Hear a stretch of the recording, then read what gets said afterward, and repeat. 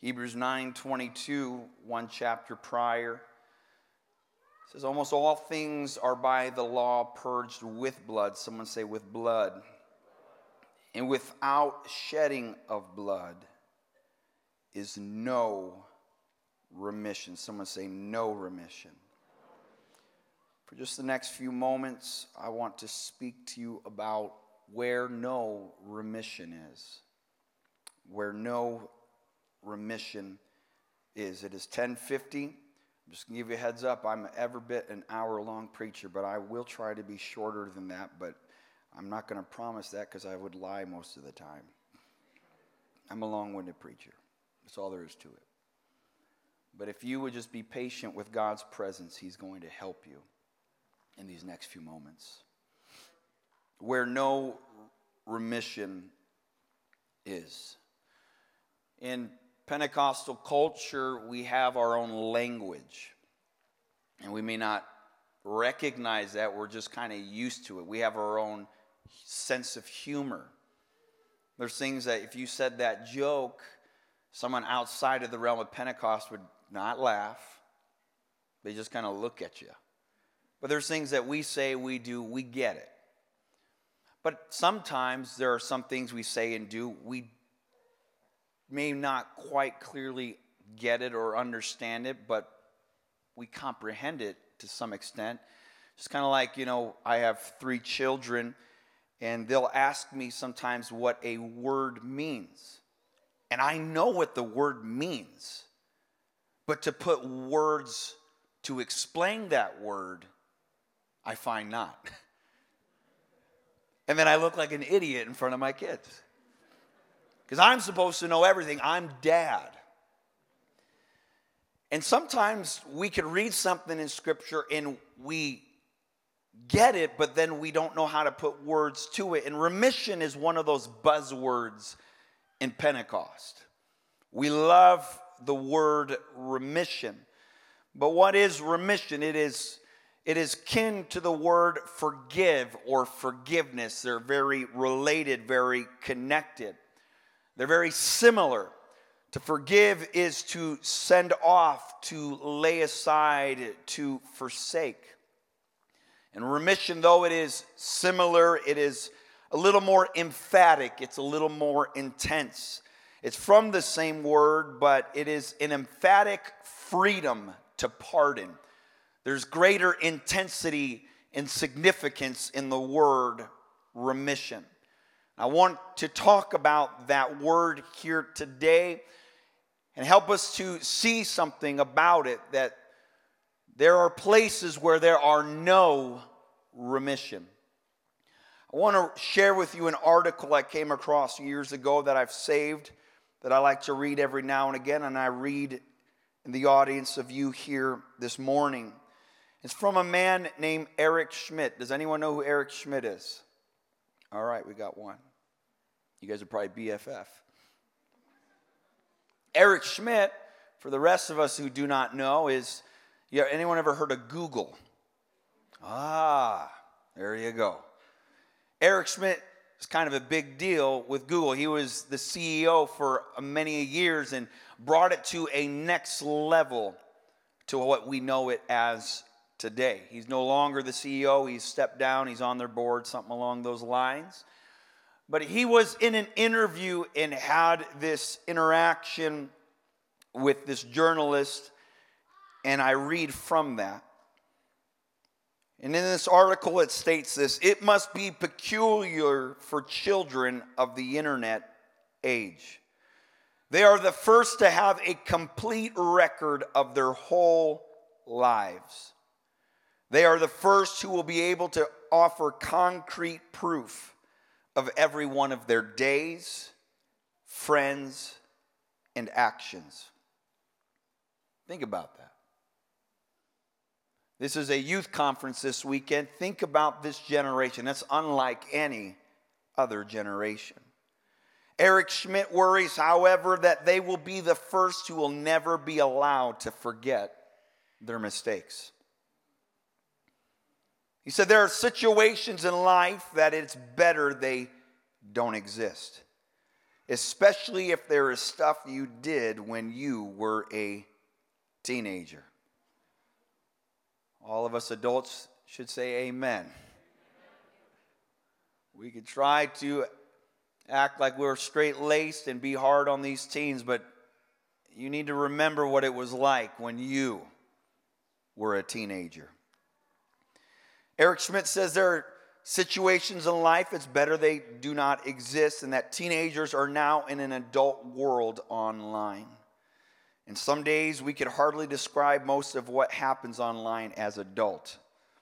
Still, Eric Schmidt says he believes the online world has gone too far in forcing teens to never forget.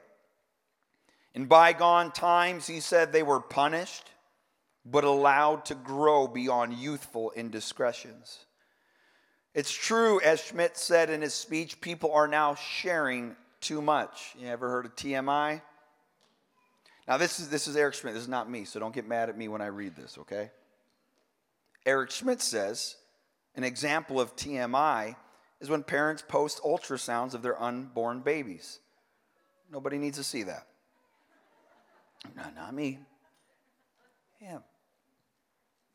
But part of the problem that teens might encounter in the future comes not from their having made supposed mistakes. It's from those who might choose to judge them for those supposed mistakes. As ever in life, the opinions of others, especially in the sheep pen that is called the web, can be the most mistaken and most damaging distortion of all. I speak to this generation of screenagers that is in this room. God wants to speak to you very clearly tonight or this morning. And those who are not teenagers, though I am speaking to the younger generation, this applies to all generations that are in this room. And if you could lean in a little bit for a moment, you can get a better pulse and understanding of the generation that is coming up. And you need to pay careful consideration and attention these next few moments. This man that I read, Eric Schmidt, he's not apostolic. From my understanding, he's not even a Christian. He's either agnostic, atheist. He's not into what we are into. And this man that is not all about the Ten Commandments and what we would hold near and dear, he is concerned for your generation. And he is concerned in the day and age which you and I are living. This is one of the masterminds of the internet world that I could not fathom or imagine. I travel quite a bit, and I am at a different place virtually every week, and I depend on Google to find my way around. I depend on Google search to locate GPS, restaurants, businesses. I could not imagine being an evangelist or a traveling person back just even 20 years ago. I mean, I remember 20 years ago using something called MapQuest. I don't even know if that exists anymore.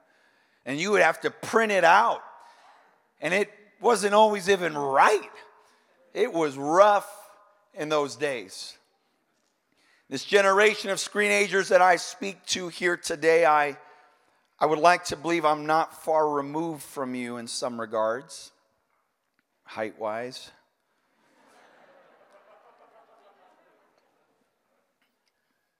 But even pastors' kids are taller than me.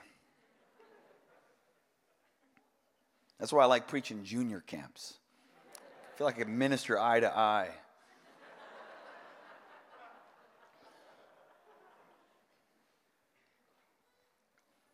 But I'm not going to pretend that I can totally relate to you. Some of these, I'm going to be 38 this coming March, so I'm 20 years to 28 years older than the youth group in this room. I'm old and crunchy. I don't know how much longer I got.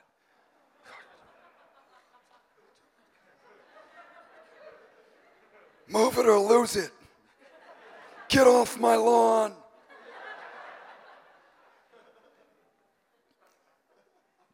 I'm getting older. It's a reality. So I'm not going to try to pretend to be you. I'm not going to get suffocating pants to look like you. I'm not going to do any of that. Not because I want to be trendy, I just want to be modest.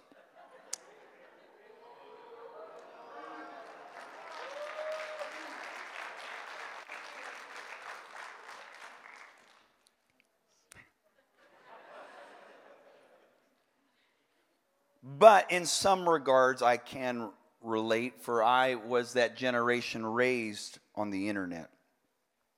Dial-up internet, that is. Now, you don't know what dial-up internet is unless you are in your mid-30s and above. And when we went to go on the internet, when we had to, I remembered something called AOL came out, America Online. And that CD came in the mail, and it would be 24 hours of free internet. There ain't no way I can use all that up. There's no way I'd sit on a computer for 24 hours within a year. No way. And if you ever wanted to get online without your parents knowing, you had to be like Stealth Ninja. It was an effort to get online. Like our modems to the computer were like one of these, monitors, subwoofers. I mean, it'd be like one of these towers right here. And you put that disc inside of there, and it would be after midnight, 1 o'clock when your parents are asleep. You sneak downstairs and you go to turn on the internet. And when you turned on the internet, it wasn't just like you're there. You had to grab every pillow and its mother and muffle this thing. Young people, your eyes have not seen, your ears have not heard. Dial-up internet. Oh, God.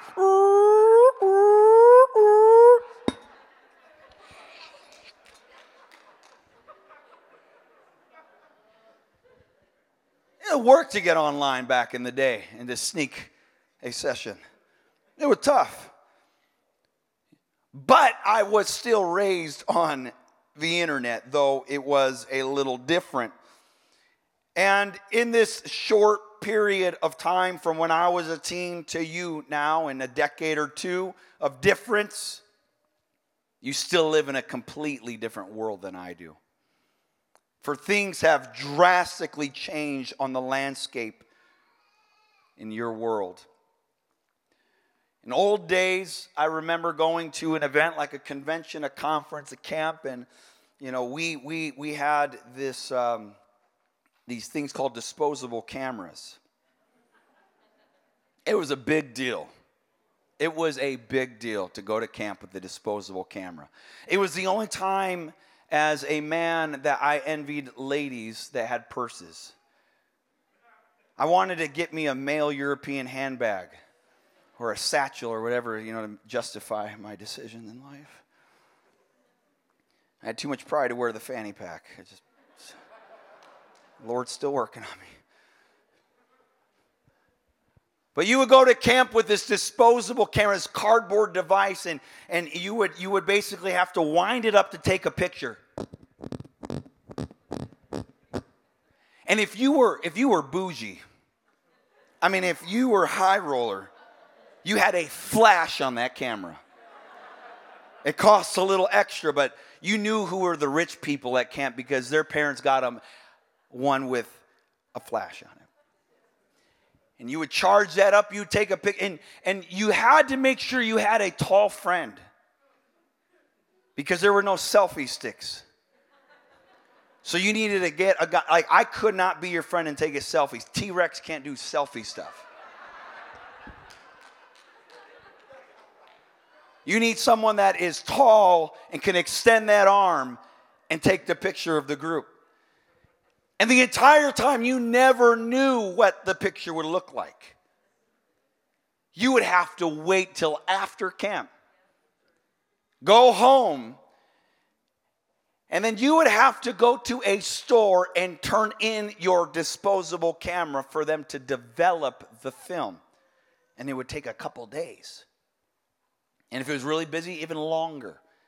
And then this newfound technology came out, same day photo development. It's kind of a big deal.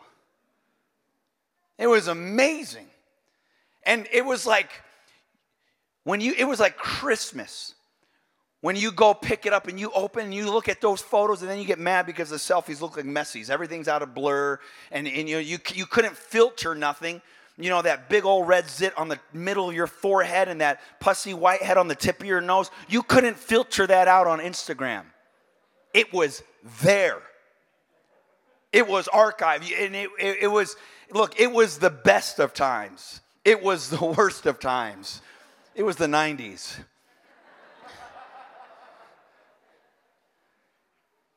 That's where I grew up. But I'm here today to let you know in the hour in which you live that is unlike any other time in history. You can almost feel as if this book is some old, archaic device that cannot minister to your situation. It is no longer applicable. It can't comprehend. It can't relate. It can't help you. But the Bible was a book ahead of its time. For it was not just situation-based, it was principle-based. It wasn't just a bunch of rules laid down about just certain items. The Bible addressed the spirit behind everything. There is no new thing under the sun. Though you live in a new dawn, a new era, a new day, the Bible still applies to your day that you wake up to. It still applies to the moment that you are living in right now. I don't know. Just letting you know, the Bible already knew about social media. Already knew about it. If you're a young person, take out pen and paper. I want you to write a couple verses to let you know that today you are fulfillment of Scripture in your social media. I don't think I gave any of these verses to the team, but if you want to put them up, that'd be helpful. 1 Timothy 5:13. 1 Timothy 5:13, your prophecy for social media, your prophecy for the online world. It says, this is what it's like. They learn to be idle. Lazy, not doing much, just sitting around all day. Wandering about from house to house. Now, that's too much work and effort for you to get up and go outside and walk to your friend's house. But in the online world, you can just sit in your house and go through everybody's house. Not only idle, but tattlers, busybodies, meaning gossiping, talking about things you ought not to.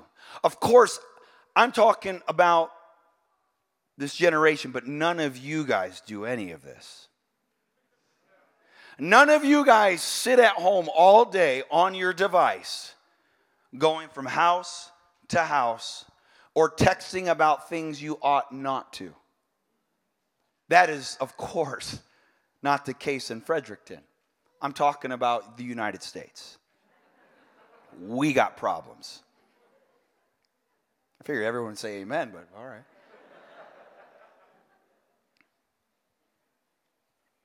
That's in your book right there, in the Bible, in the Word of God. We've never been more busy doing nothing. All busy, exercising your thumbs and getting the latest update and getting the latest download and making sure you put this post and that post and like this and like that and pin this and pin that. All this busyness. But really, if you take inventory at the end of the day, what have we done with our day? Going from house to house. We got to be very careful. The Bible says in Ephesians 4:29, let no corrupt communication proceed out of your mouth, but that which is good to the use of edifying, that it may minister grace unto the hearers. We got to make sure we understand what comes out of our mouth.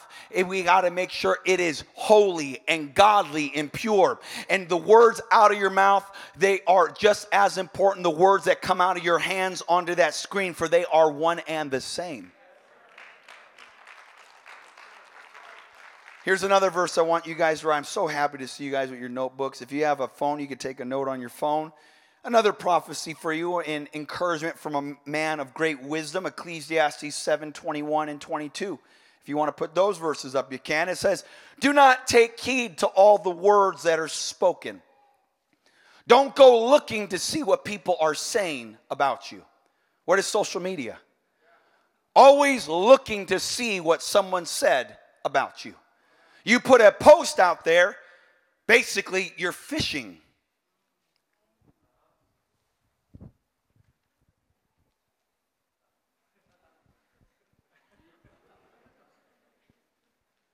Because you want someone to react to what you said. You want a heart, you want a like, you want some emoticon, you want some sort of retweet, some sort of share. And this generation, its value system is based upon that world of how many people are following me and how many people are liking me, how many people are responding to me. But the Bible warns you to say, do not take heed to all the words that are spoken, because you will find someone that doesn't like you. Doesn't like what you say. They retaliate, or they don't react the way you want them to react, or they react not at all. And it bothers you because you put this, oh, God is good. I'm so blessed. Too blessed to be stressed. Blessed by the best. And you throw it out there. And you get no bites.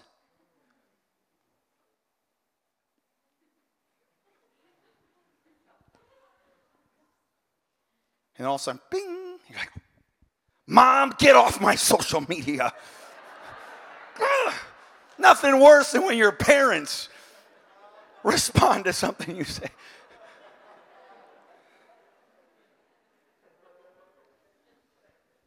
So now you're all bent out of shape. And it didn't work.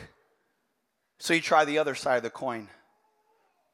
I'm stupid. Nobody likes me. I don't know if I want to live. I want to quit. I don't even know if I believe in my faith. Ping, ping, ping, ping, ping, ping. Oh. All of a sudden, now you have 20 responses, 40 responses, 100 responses. And without even realizing, it does something to us. There is a conditioning that is taking place. That negative behavior gets attention. And so therefore, I will put out negative things in that world so I can feel value in my world.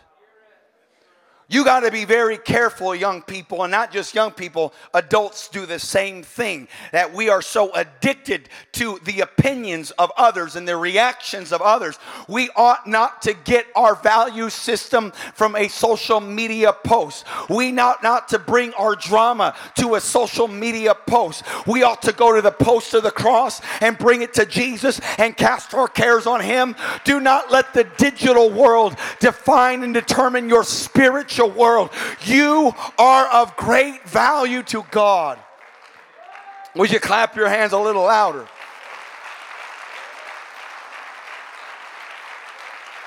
Another old fuddy-duddy archaic scripture that supposedly doesn't apply to us anymore. Proverbs 25:27. It's not good to eat much honey, or for men to search their own glory is not glory. People always looking for self-grandizement and promoting self. You got to be very careful what you do in that world. I remember I used to post about all my travels, going places. When I first started, I didn't know what to do. I was just doing what everyone else was doing. Then one day God goes, "What are you doing?" "Oh, I'm so humble, honored. What a privilege and an honor. I'm so humbled to be at CCC."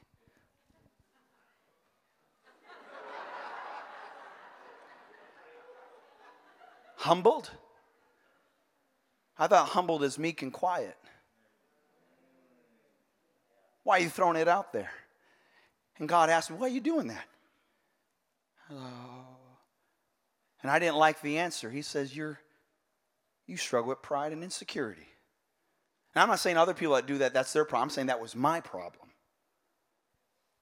And so I changed my social media world. I stopped looking at what other people were saying. I'm in that world, but I'd rather not, but I have some reasons why I am on that world. But I don't look to see how many comments, how many retweets, how many followers. I don't look at any of that because I don't want that to determine my world. And I determine not to promote self and how many miracles and how many this and how many that. There's times I feel led to share of a miracle or something that did happen, but I don't post about I'm so humbled to preach this conference, so humbled to preach this event. I have problems. Any strong stance in my life is because I have weak stance. I never look at myself as holier than thou. I look at myself as weaker than thou. That's why I have to have parameters in my life, because I know in me, that is to say, in my flesh dwells no good thing. We okay tonight? Or this morning we're just teaching. Psalm 64. Write this down. This is another prophecy about your social media. It says, "They may shoot in secret at the perfect. Suddenly do they shoot at them and fear not." Basically, bold keyboard warriors in their mother's basement. And they see somebody that they're jealous of, that they don't like, and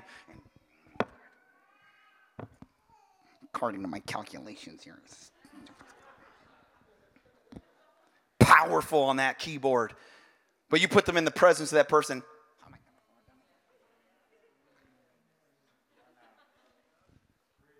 Man, it gets quiet in church sometimes. We got to be very careful. Look at verse 6 of Psalm 64. They search engine out iniquities. They accomplish a diligent search.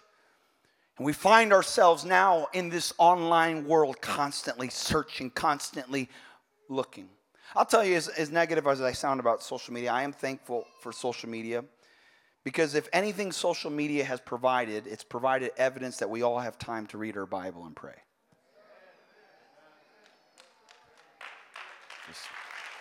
Just we all have time. I know there's a lot of positives in the digital world, but if you put the weights and the balances, I believe we come out with a net negative. That's just my personal opinion. But I am thankful for that world. I'm thankful for this church that uses the digital world to affect its world in a positive way. So I'm not anti-technology, but we got to be very diligent about what we do with our technology, because there is an effect, there is a consequence that comes from anything and everything that we do in that digital world. One more and I'll move on. Just another, and we keep going about verse after verse after verse, but James 1:26. Another one talks about what we do in social media. We're all religious Christians, and we have, under our profile, one God, apostolic, tongue-talking, holy rolling, believer, just servant of Christ. But then we don't bridle our tongue.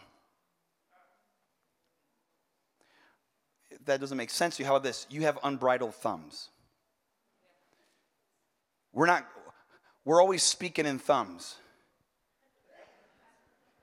Am I moving too fast for you? We like to speak in thumbs every day. I speak with thumbs more than y'all.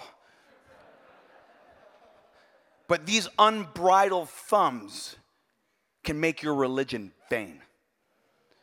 When you start lambasting people and gossiping about people and saying things you ought not to say, you can have on your profile that you're a Christian. You can boast that you love Jesus all you want. But what you do with these thumbs absolutely matters. And the Bible says what you say, no matter how religious you think you are, it has an effect on whether your faith is of anything to God. We got to be very careful. The reason why we are emboldened in that world is there are people far smarter than I that talk about this digital world, this online world. And those who study it say that when you are online, on your phone, on your device, on your computer, that your guard is let down. It fuels disinhibition. You relax and you feel that you are safe because you're in your own home. In fact, human behavior is amplified and accelerated online. Everything you do, you need to know this. Everything you do in that world leaves a digital fingerprint. And the digital world is real, if not more real than the physical world. Or at least it has real world consequences. You want an example? Do you guys have Walmart out here? You all ever? Okay. Costco? Oh, I got a little more excited there. Costco makes these Kirkland dried mangoes, not added sugar ones, just the dried mango. It's like beef jerky mango. It's like, oh. Sorry. Costco. Who here would go to Walmart, walk in there, don't raise your hand by the way, and swipe some CDs, DVDs, and walk out without paying? Now, there are people that do that, but to do that, it's a little nerve-wracking. You got to be very careful and methodical and try to cover your tracks. And you're looking around, you're observing because you are in the physical world. You're in the natural world. You're in the real world. And so you got to do all these things to be very careful of what you do so you don't get caught. Now, next question. Don't raise your hand, please. How many have downloaded, extracted music or media off the internet without paying for it? Don't raise your hands. Do you know it's the same thing? Man, it gets quiet. But who ever sat in your room sweating and nervous and your heart pounding? I don't know if I could do this. I don't know if I could take this music off there. I don't know if I. No, because we don't think of any consequence in that moment, because it's just the digital world. But if you get caught at Walmart swiping one or two CDs, those might lecture you, let you go, or those are some sort of petty theft, slap on the hand and you move on. But if you ever get tried for pirating and taking stuff off the internet, that's a federal offense. At least in the States. I don't know, here in Canada. But it's a federal offense. $250,000 fine and time in prison. So you tell me which one is more serious? The physical world or the digital world? We don't understand this, but we are deceived when we think we are safe by sinning on our phones.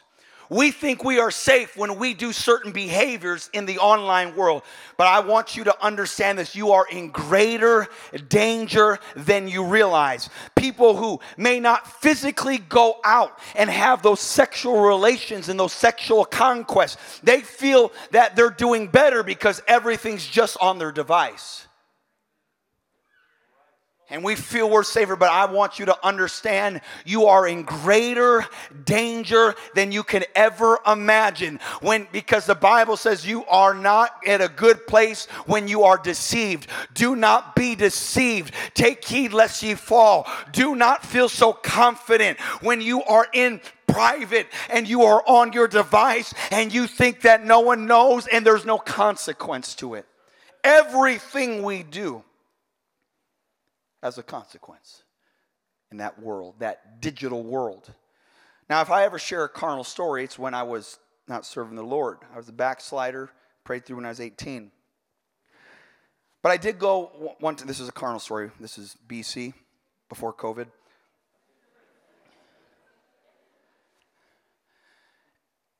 I went to a trip with a friend in Florida.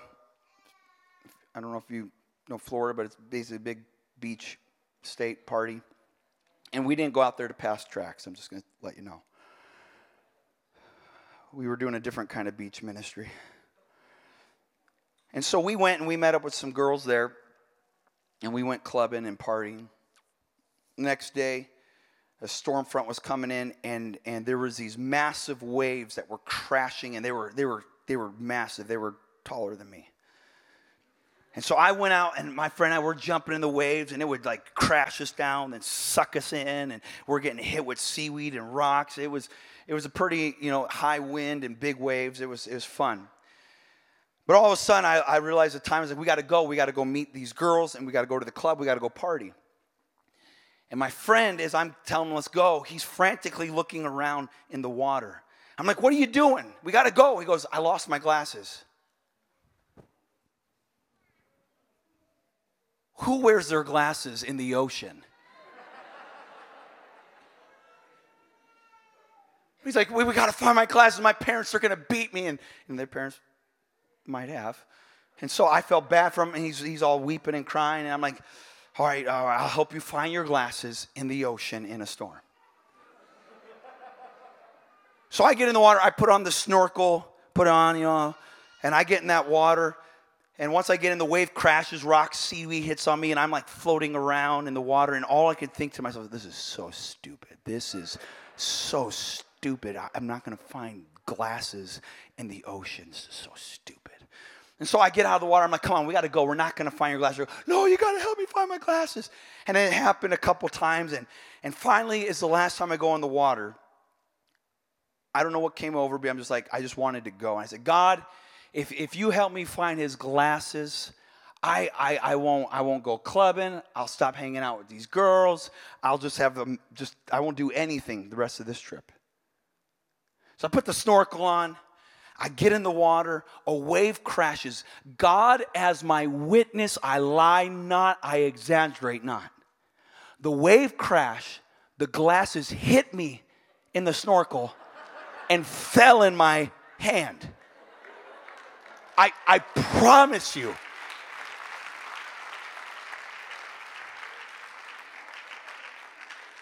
I get out of the water. And I am shaking. I'm like, what? And my friend's still looking for his glasses. I'm just. And after some time, he gets out of the water. He goes, what are you doing? I found your glasses. Great. Yeah. Great. I gave him the glasses. And I went back to the hotel. And I made an altar and I repented. It was a powerful moment. The trip was over. We would get back home. And I don't remember how long it was, but it was a little time after the trip. I'm in my room, and I hear a knock on the door. Mijo. It means my son from my Mexican mama from Tijuana. She said, Mijo, open the door. I get up, I open the door. When I open it, you know the look. She's got a look on her face. I'm like, what? ¿Qué pasó, mama? What's up? I found your camera.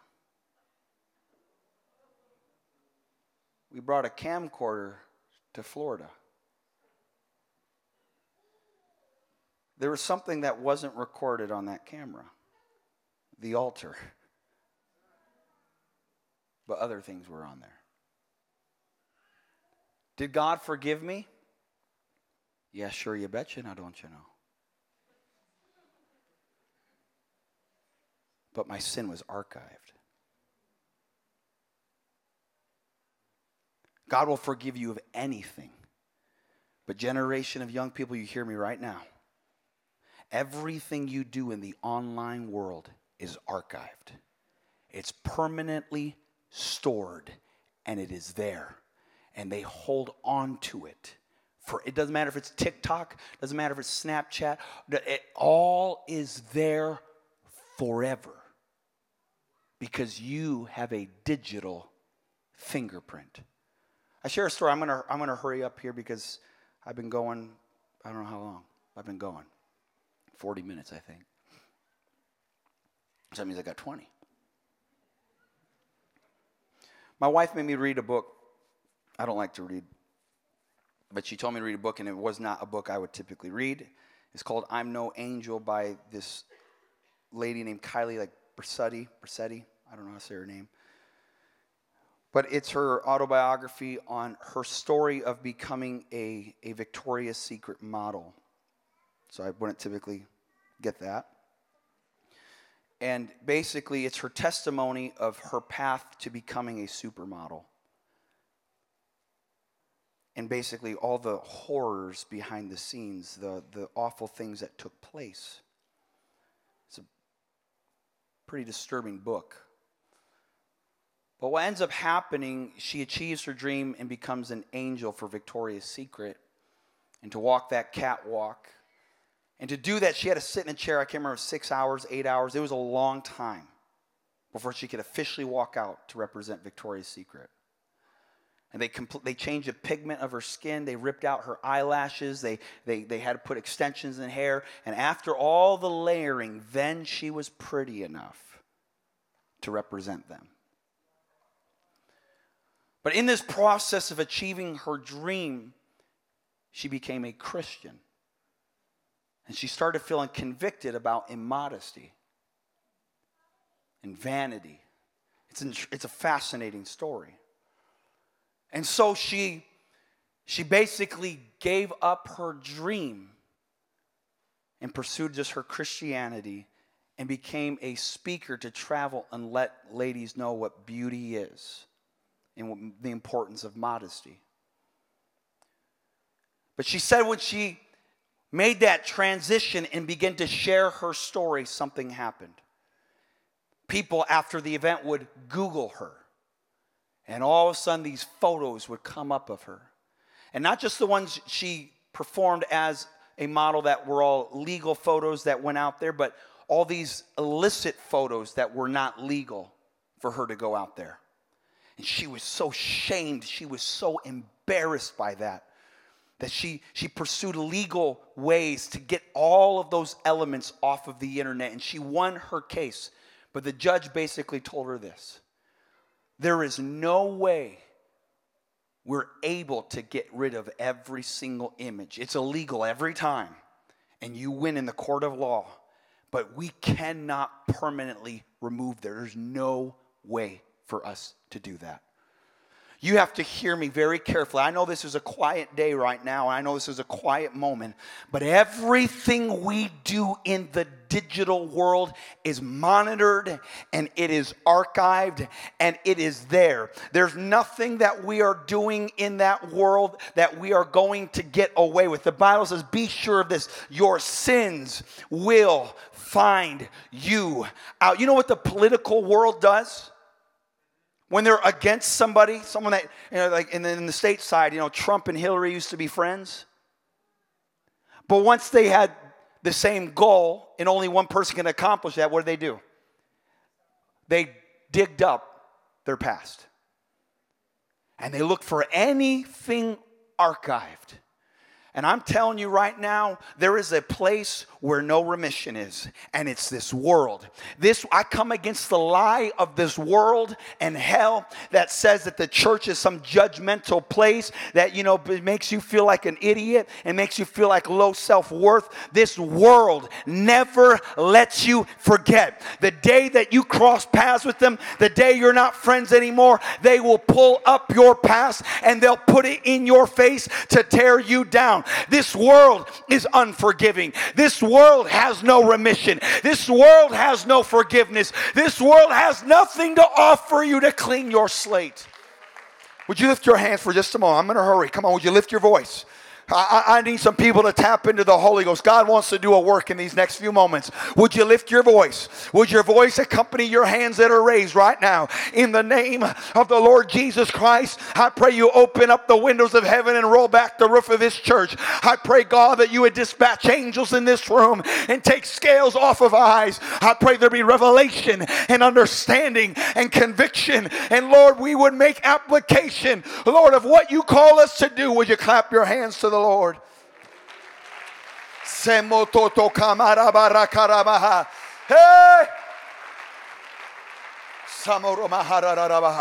There is, if you are unaware of this, adults, I'll just let you know, one of the pandemics in our generation of young people right now is what they do on their cell phones, talking one to another, called sexting, sending immoral, indecent, immodest images of each other all the time.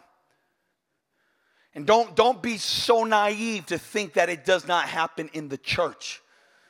It is one of the most frequent damaging things that occurs. Let me speak to you ladies right now. There is no guy, there is no boy that is worth you sending a picture to. I don't care how much pressure he puts on you. I don't care if he mocks you or makes fun of you. You are fearfully and wonderfully made, and that boy has no right to see anything.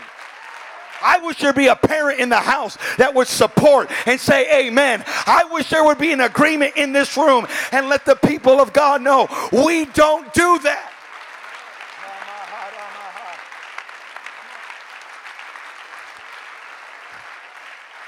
Precious young lady of God, I'm just going to give you a heads up. You know, that teen dream, like 110%, you're not going to marry him. Very rare. But even if so, you don't share any of that with. You know what he will do the moment you send that picture? He's going to show it to people. It's just bragging rights to him. You're just a piece of meat to him, and it's just you're a trophy, and now he's going to show people. And I'm telling you, there are godly girls in our movement that fell prey to that. And they want to do what's right for God, and they want to serve the Lord. And they find an altar, and they seek God's face. And once they find forgiveness, they realize they feel convicted. The whole time you knew you shouldn't have sent that, but you gave in. But after you gave in, you felt smitten in your heart, and you felt such shame on you. But you found the boldness and the courage to come to an altar and ask Jesus for forgiveness, and he forgave you. But you know what happens? After you were bold in that altar and found forgiveness, you went to school on that Monday. And everybody knew about it. I'm talking about where no remission is. This is why we have to be very intentional about the digital world, because there's such great danger. And the Bible says, do not be ignorant concerning the enemy's devices. He will attach himself to any device that can cause us to stumble, to struggle, and to fail. And when you send an image out like that, and all of a sudden you feel a call of God on your life, you're excited after Sunday, but you go to school, and all of a sudden it's the talk of the school. It's being shared across the classroom, and all of a sudden now you feel shame. You don't feel the forgiveness that you had. You don't feel the grace and the mercy that you had. You feel the condemnation and the embarrassment, and you start getting pressured by the system, and you start crumbling to it, and you feel there's no way that I can make it another day. There's no way I can come out of this. There's no way that I can fulfill the call of God with my image out there. And the devil wins. And he causes teen after teen after teen to commit suicide, to live depressed, or to withdraw themselves and never give all of themselves to God, for they feel they cannot find forgiveness. This world is not your friend. This world does not love you. They're going to use you, and they're going to move on. They're just going to take advantage of you and move on. Do not buy into the lie. The Bible says in Proverbs 23:17, let not your heart envy sinners, but be thou in the fear of the Lord all the day long, for surely there is an end, and thine expectation shall not be cut off. Do not envy this world. Oh, I wish there'd be a lifting of a voice right now. Kamande kanramare kororomo romaha. Ha.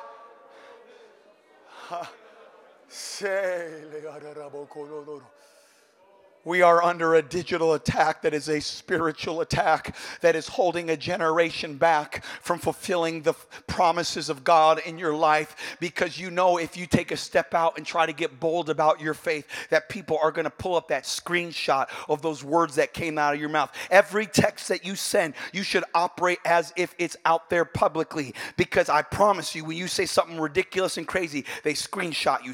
It's the danger of a pit called text threads.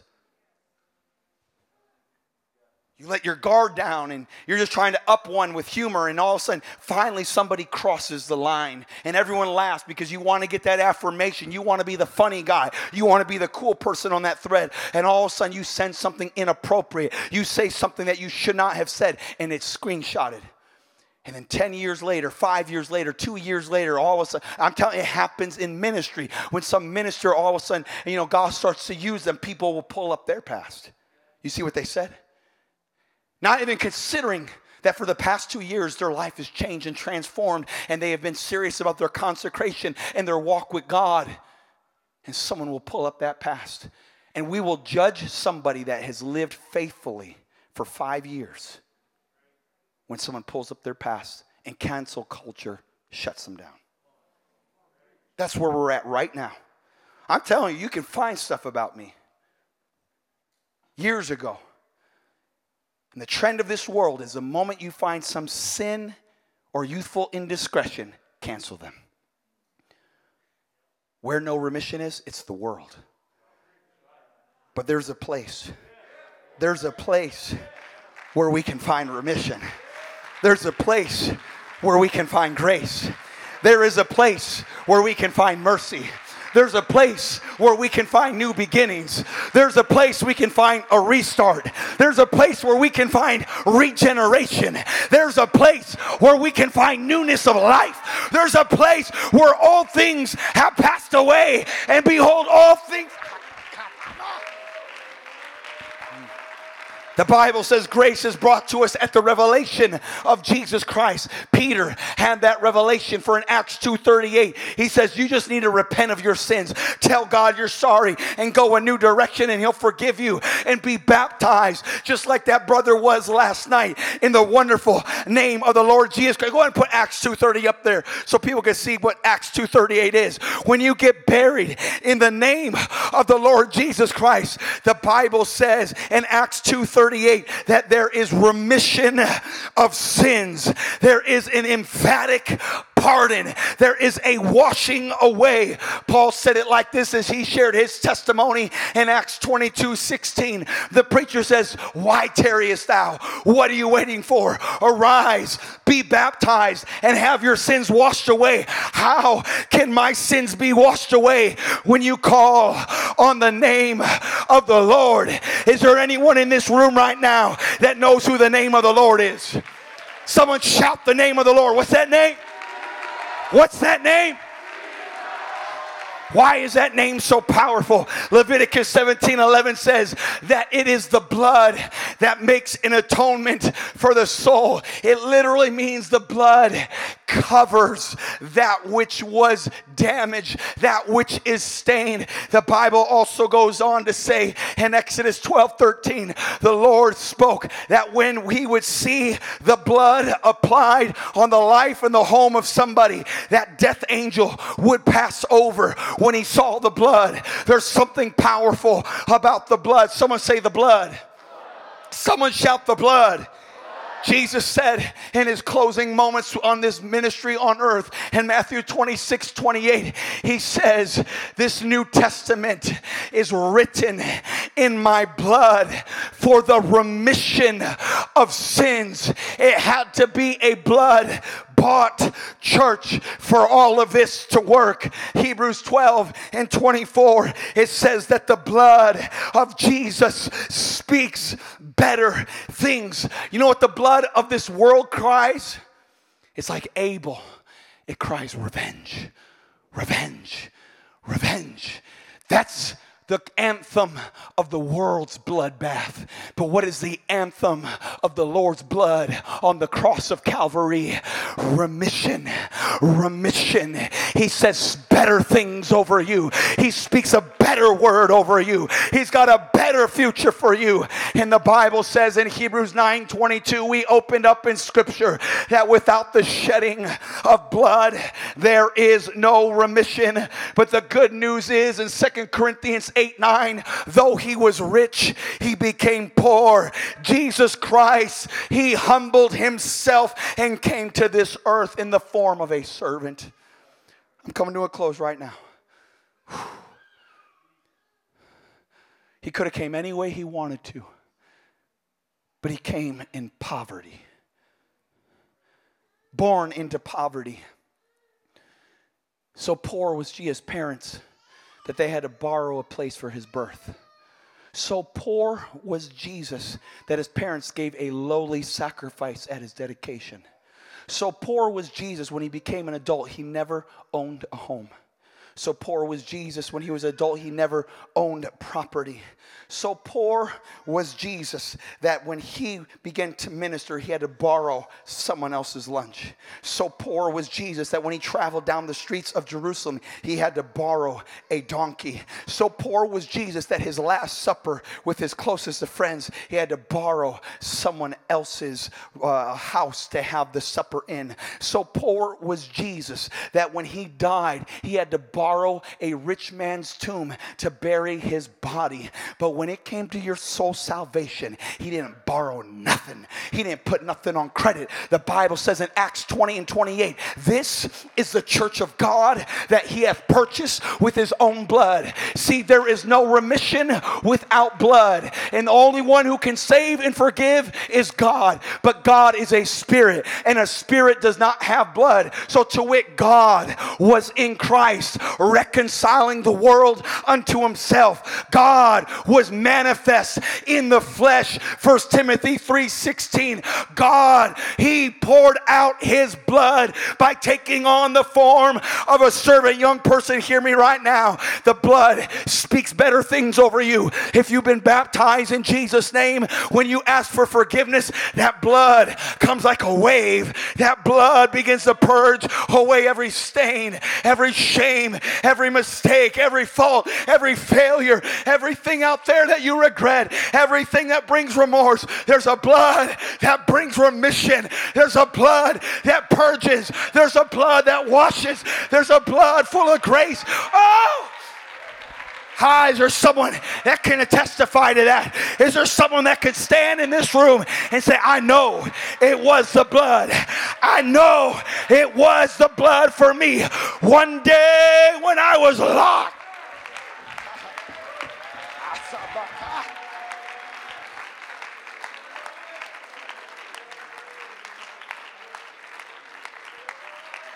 Come on, church, let's stand together. We were redeemed with the precious blood of Christ. Revelation 12:11, we overcome our adversary by the word of our testimony and by the blood. Oh, it reaches to the highest mountain and it flows to the lowest valley. Oh, it's the blood that gives me strength from day to day. It will never lose its power. I'm speaking to a young person whom God has been speaking to this weekend, and you feel that call to do something for God, but you're afraid of your sin being brought back up in your face. And I can't promise you that it won't. Because once you make a decision to start going after God, the devil's going to go after you. Forgiveness is not a feeling. Remission is not a feeling. Though it can be accompanied with feeling, it is not a feeling.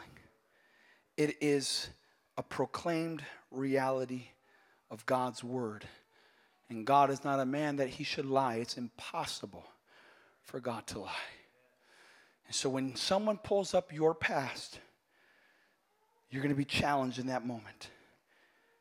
And you got to walk by faith and not by feeling. And say, yeah, I did do that. But you know what Jesus did for me? He forgave me. Not only did he forgive me, he washed all my sins away. If you're here and you've never been baptized in the name of Lord Jesus Christ, see, there's a difference between forgiveness and remission. I don't know what your culture is, but where I was raised in the culture of our home, we had play clothes and we had nice clothes. You don't play in nice clothes. Anyone had something like that in your home? So I'd wear certain clothes And my Mexican mom from Tijuana, who was in a gang and went to prison for attempted manslaughter. God's delivered her from most things, but there's a side of her that's still...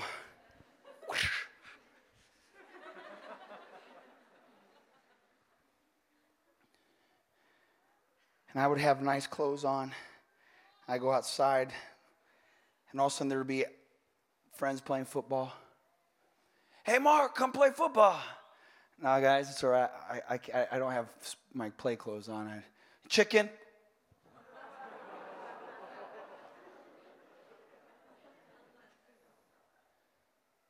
I would go out, cave into peer pressure, and do what I wasn't supposed to do. And I'd win the game. I scored like 1,000 points all by myself. It's pretty awesome.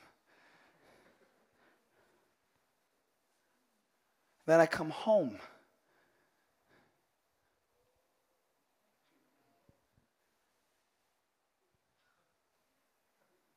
Mijo.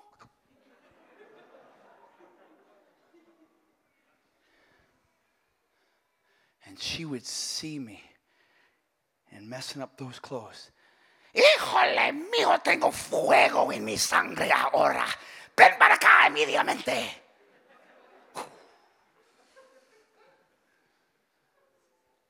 I would fall before my mother. I'm so sorry. I am so sorry. Please forgive me. And if I was sincere enough and I did it right and meant it, I would find forgiveness.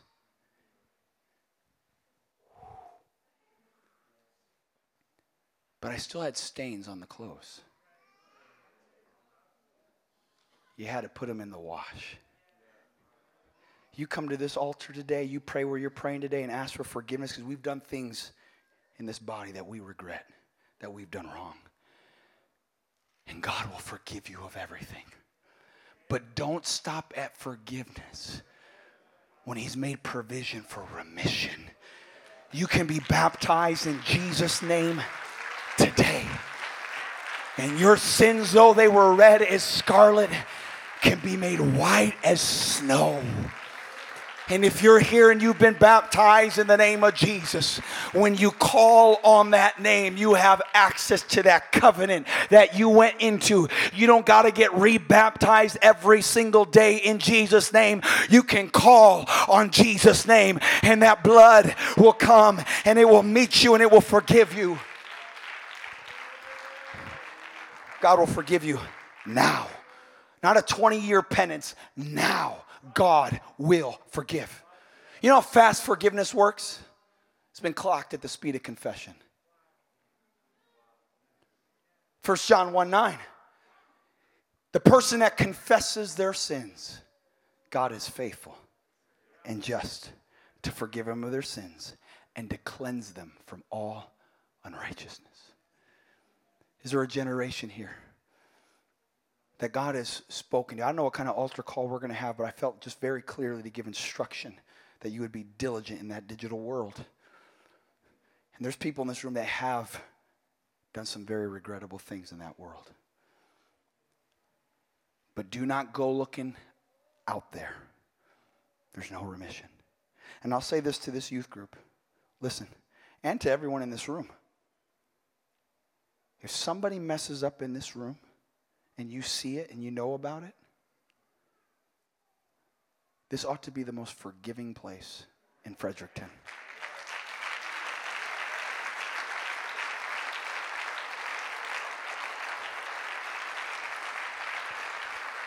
If you cut them off and you start sharing with everybody in this church what so-and-so did, what blood is talking through you? And when they go out of this building, they're going to a place with no remission. When they come into this building, this should be a place of remission. Let it be said of CCC that this is where there's new beginnings. And young people, if someone in your youth group does something, your youth group needs to be the most redemptive youth group in all of the town. Can we lift our hands and our voices right now? Can you begin to plead the blood of Jesus upon your heart and soul right now? Come on, the blood speaks better things in this room right now. Come on, there's the presence of the Most High in this room. His blood. Come on, talk to Jesus right now. God, I need your blood right now. I need your mercy right now. I need your grace right now. I need that remission right now. Lord, this world has no remission. And God, I have, Lord, manifold regrets of what I have done in a place there is no remission. But today, in this house, in this room, there is remission. In this room, God, there is a cleansing.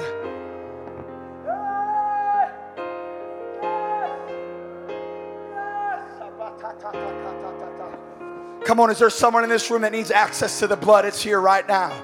There's access right now. Come on, somebody get a hold of the horns of the altar. Somebody get a hold of God right now. This altar is open. There's a river, a crimson stream of blood that flows from Calvary that you can taste and see that the Lord is good. Come on, Jesus is here right now. He'll forgive you of every mistake you've ever made.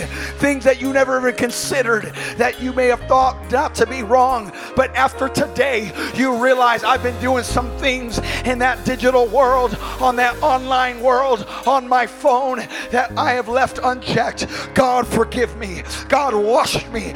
God, cleanse me. God, purify me. Come on right now, church. Lift your voice. Lift your voice. Lift your voice. Lift your voice. Oh! Yes! Yes! Come on, young person. God will forgive you right now. He'll forgive you right now. You can still be a minister. You can still fulfill the call of God. You can still fulfill the call of God. Yes, you sent out something you shouldn't have sent, but you're in the church right now, and there's remission in this room. God will redeem. God will restore. God will place you. The gifts and the callings of God are without repentance. God's not through with you. God's not done with you. Let the blood of Jesus have a work in your heart right now. Let the blood of Jesus have a purifying of your soul. Come on, there ought to be participation 100% across this room right now. Come on, this place needs to be a place of prayer. This needs to be a house of prayer. Come on, there needs to be an intercession for souls. There needs to be praying for a generation that is struggling unlike any generation right now. Come on, adults. Come on, parents. Come on, grandparents. Would you lift your voice for your teen? Would you lift your voice for your grandchild? Would you lift your voice for them? You have to have a grace in your heart for a people that live in a graceless world. You've got to begin to pray the love of God and the blood of God. Come on, old timers. We know what it's like to plead the blood. Go ahead and plead the blood. Plead the blood. Plead the blood of Jesus round about your generation.